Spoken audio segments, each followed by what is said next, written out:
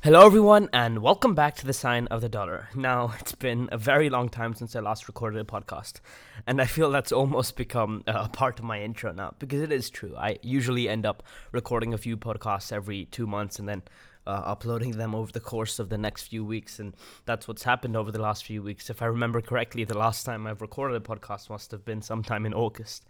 But anyway, I'm getting to it right now. Needless to say that I've had a lot going on. Schoolwork, I'm in 12th grade now. University applications have been going on. And yeah, you can say I've also been kind of lazy. I've had some time to record a podcast, but I never really got to it. It's also partly because my microphone wasn't working. But enough of excuses and to the topic at hand. So today I wanted to talk about climate change. And I'm going to be completely honest with you. I don't often prepare for my podcasts. You can call me lazy, and you wouldn't be wrong, because to some extent, I am when it comes to recording these podcasts. If there are specific points that I want to get across, or a specific analysis that I want to do, then I will prepare. But for the most part, especially with discussions with other people, I prefer for them to flow freely and naturally. If I prepare a rigid list of things that I want to say, I won't really gain anything from the podcast apart from being able to articulate these in speech. If I let it if I let it flow freely, on the other hand, I come up with new ideas as I'm speaking, and I just think that it feels a lot more natural. Now that's for discussions, but for podcasts that I record myself, obviously, it also helps me to come up with new ideas. But regardless, you could say that it's because I'm lazy, and I wouldn't blame you for saying that. But if you want a hard statistical analysis or something of that sort, I'm going to be completely honest, this isn't the best podcast to refer to. You can find several of podcasts which talk about climate change, which talk about the different perspectives and give, hard statistics to back their points. For me, I'm simply going to say what I've heard, what I think is the case. I'm going to talk about some of my opinions and use certain conclusions which are generally accepted in science when it comes to climate change. So now that that's out of the way, let's talk about Greta Thunberg. I don't know exactly how to say her name. I mean, I lived in Sweden for a while, so I know it is pronounced something along the lines of Greta Thunberg or something like that. I don't really care. I'm going to call her Greta Thunberg when I'm talking about her in my podcast. It's just a lot easier and it feels a lot more natural. I bet somebody's going to make fun of me, somebody from Sweden or even somebody from any other country, if I try to mimic a Swedish accent or try to pronounce it correctly. But anyway, what do I think of her?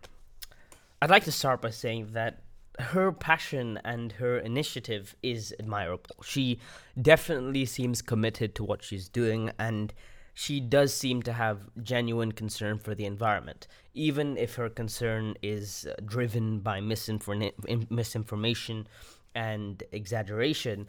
It still is there, and that drive and that passion at that age is admirable, but I will say it's misplaced. She has become somewhat of a puppet for the alarmist group that cares more for its own gain than actually helping the environment. I don't know if it's her parents or somebody else that got her into it, but her brand of fighting against climate change consists of this alarmist group who over-exaggerates what's going on in the world right now in order to maybe they have good intentions behind it. Maybe they just want people to be like, hey, wake up, do your best.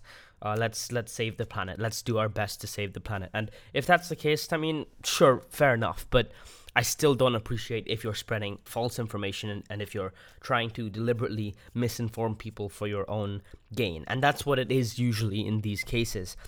People who exaggerate climate change, people who act as if the world's going to end in a few decades or something extreme of that sort, are generally people who are doing it for political power, political gain, and have something to achieve for themselves by doing so, whether it be trying to get people to vote for their policy under the guise of helping the climate, when in reality they're actually expanding the power of the state. And that has happened commonly, and it definitely is something that you can still see in some of the Democratic candidates.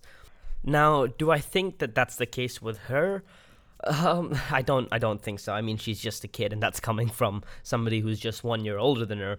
But I don't think she's doing this for any sort of power or political gain. Maybe to some extent for attention, but still, that doesn't seem her main motive. She does seem to actually have a genuine concern, as I mentioned earlier, and her goal may indeed be to help the environment, to her best ability and raise awareness. So, is she raising awareness? Sure, she definitely is. By having this alarmist message, she's definitely getting a lot of people on board, and that's usually what works. If you have this doomsday situation, it sells much more than people just saying, "Oh, yeah, there are some climate problems, and we can do a few things about them, but we have quite a lot of time, and it's not exactly an urgent situation."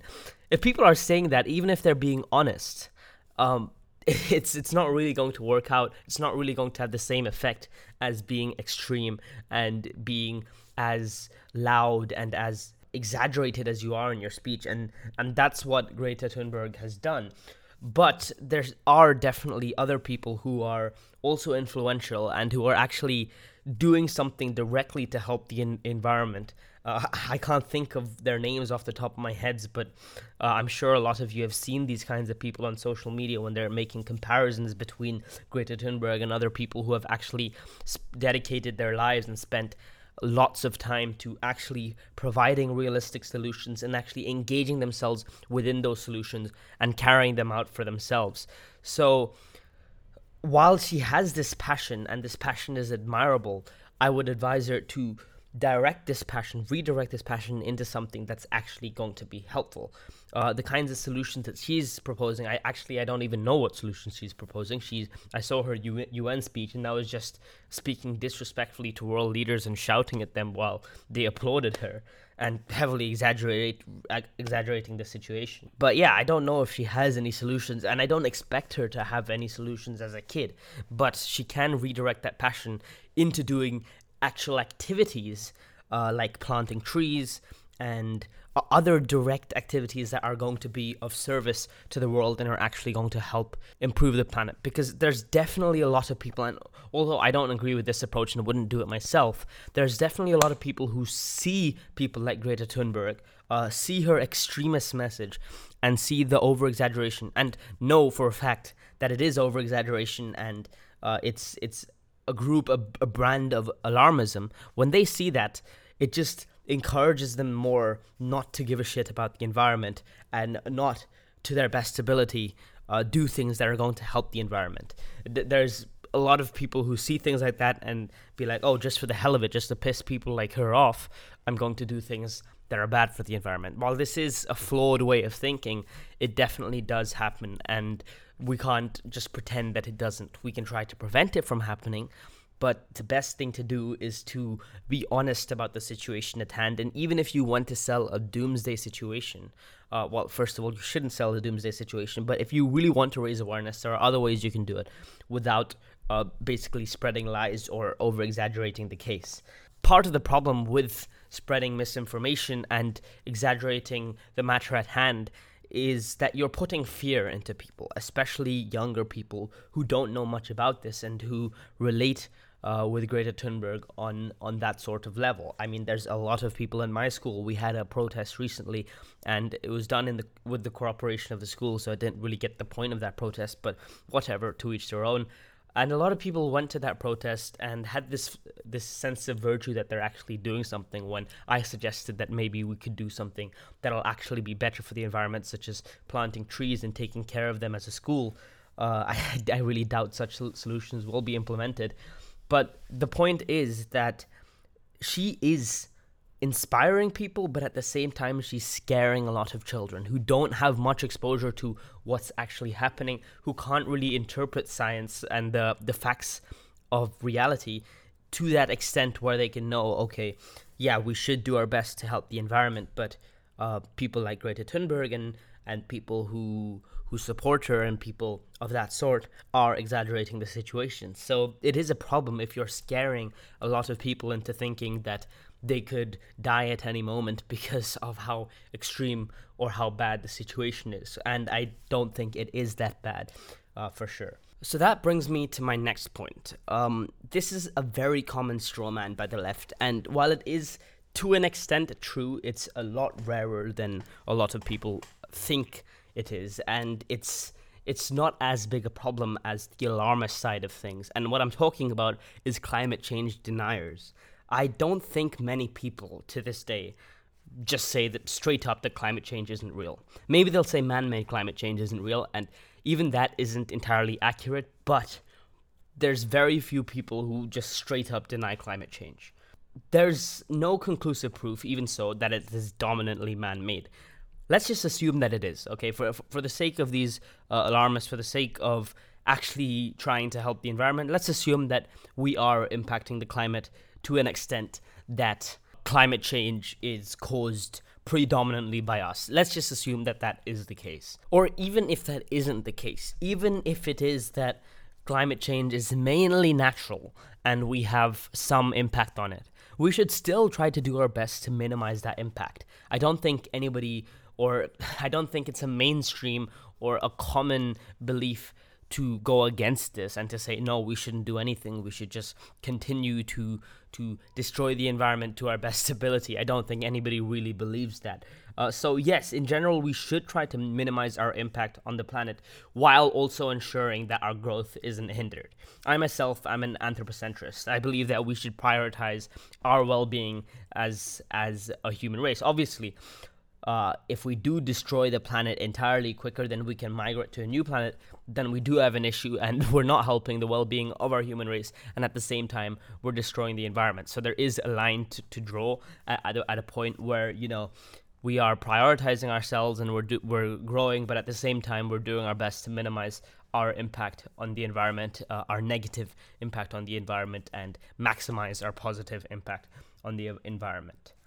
Am I concerned about the world ending? Am I concerned that sapiens are going to go extinct? Well, definitely not in my generation. Next generation? Still, I don't think so. The generation after that? I'm still unsure. But even if that is the case, by then we definitely will have found another suitable planet to migrate to. Humans have the greatest tool at our disposal, and that is innovation. The same case goes with overpopulation.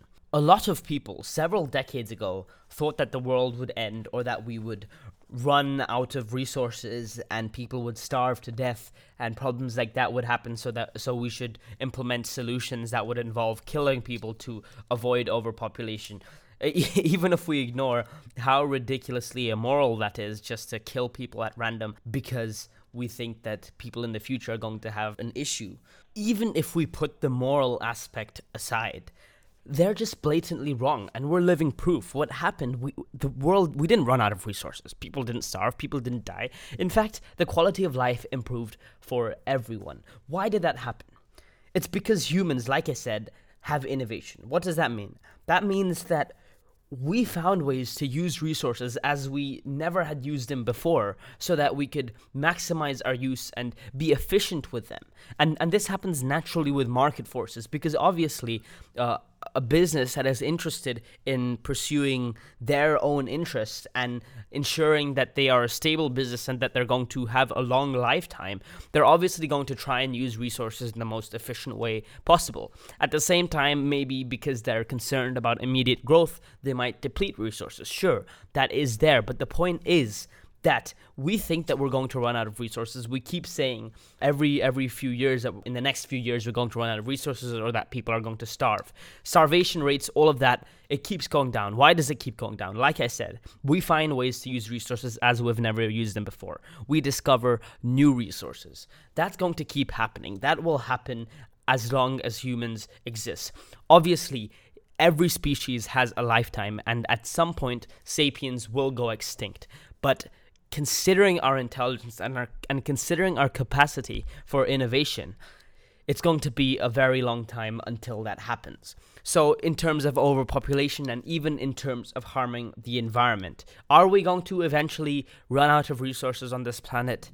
Yes, probably. We will. We will soon. It will happen. I don't think it'll happen in the immediate few couple centuries, maybe in a century and a half, maybe something like that. I'm not entirely sure. I'm not an expert on this.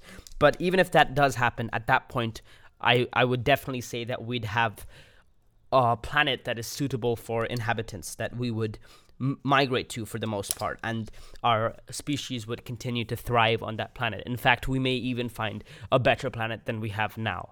But that's the point, right? The point is that humans, we always think that it's going to happen. We always think that we're going to run out of resources, we're going to go extinct, that something like that's going to happen. People predicted it a few decades ago. People now are predicting it for a few decades in the future. It's definitely not going to happen. I can put my money on that.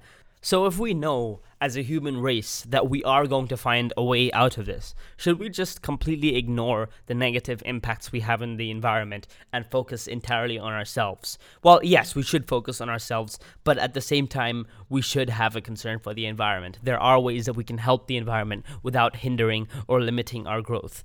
But the simple fact is there's only so much we can do. We can do a lot more than we're doing right now, definitely. Many countries can do a lot more than they're doing now. But even if they maximize their ability to be as environmentally friendly as possible, humans are still going to be terrible to the environment. It's because we have all of these complex structures, all of these things that other animals don't have because they don't have the same intelligence as us. And those are industries, factories, plants. All of these things are necessary. These are the things that have helped the population that's continuously growing. It's helped provide essential goods such as food and even other essential goods, even if we're talking not only about essential goods but also about luxury goods. In general, the quality of life has been continuously improving, but it has come at a price, and that price has been that our impact on the environment has gotten worse and worse. So, yes, we can help the environment without hindering our growth, but there's only a certain extent to which we can do that. After a certain extent, it's going to be a trade-off. If we try to help the environment more, we're going to lose growth. If we try to increase growth rapidly, we're not going to be able to help the environment. That's just how it is. And as an anthropocentrist, I definitely think that we should be more concerned about our growth. But if we do continue to do our best to help the environment, we will not come to a point where it's neither, right? To the point where if we run out of resources and if we can't find another planet, then both things, growth and environment, both are negatively impacted. If there is no environment to live in, obviously there's no potential for growth. So definitely, I keep repeating myself, but yes, we should help the environment. We should do our best to minimize our negative impact on the environment, but we can't do it to an extent where we should just neglect our growth, which, by the way, would put a lot of people in poverty and ruin or worsen the life standards of many people if we do try to do that. So, Greta Thunberg, I admire your passion.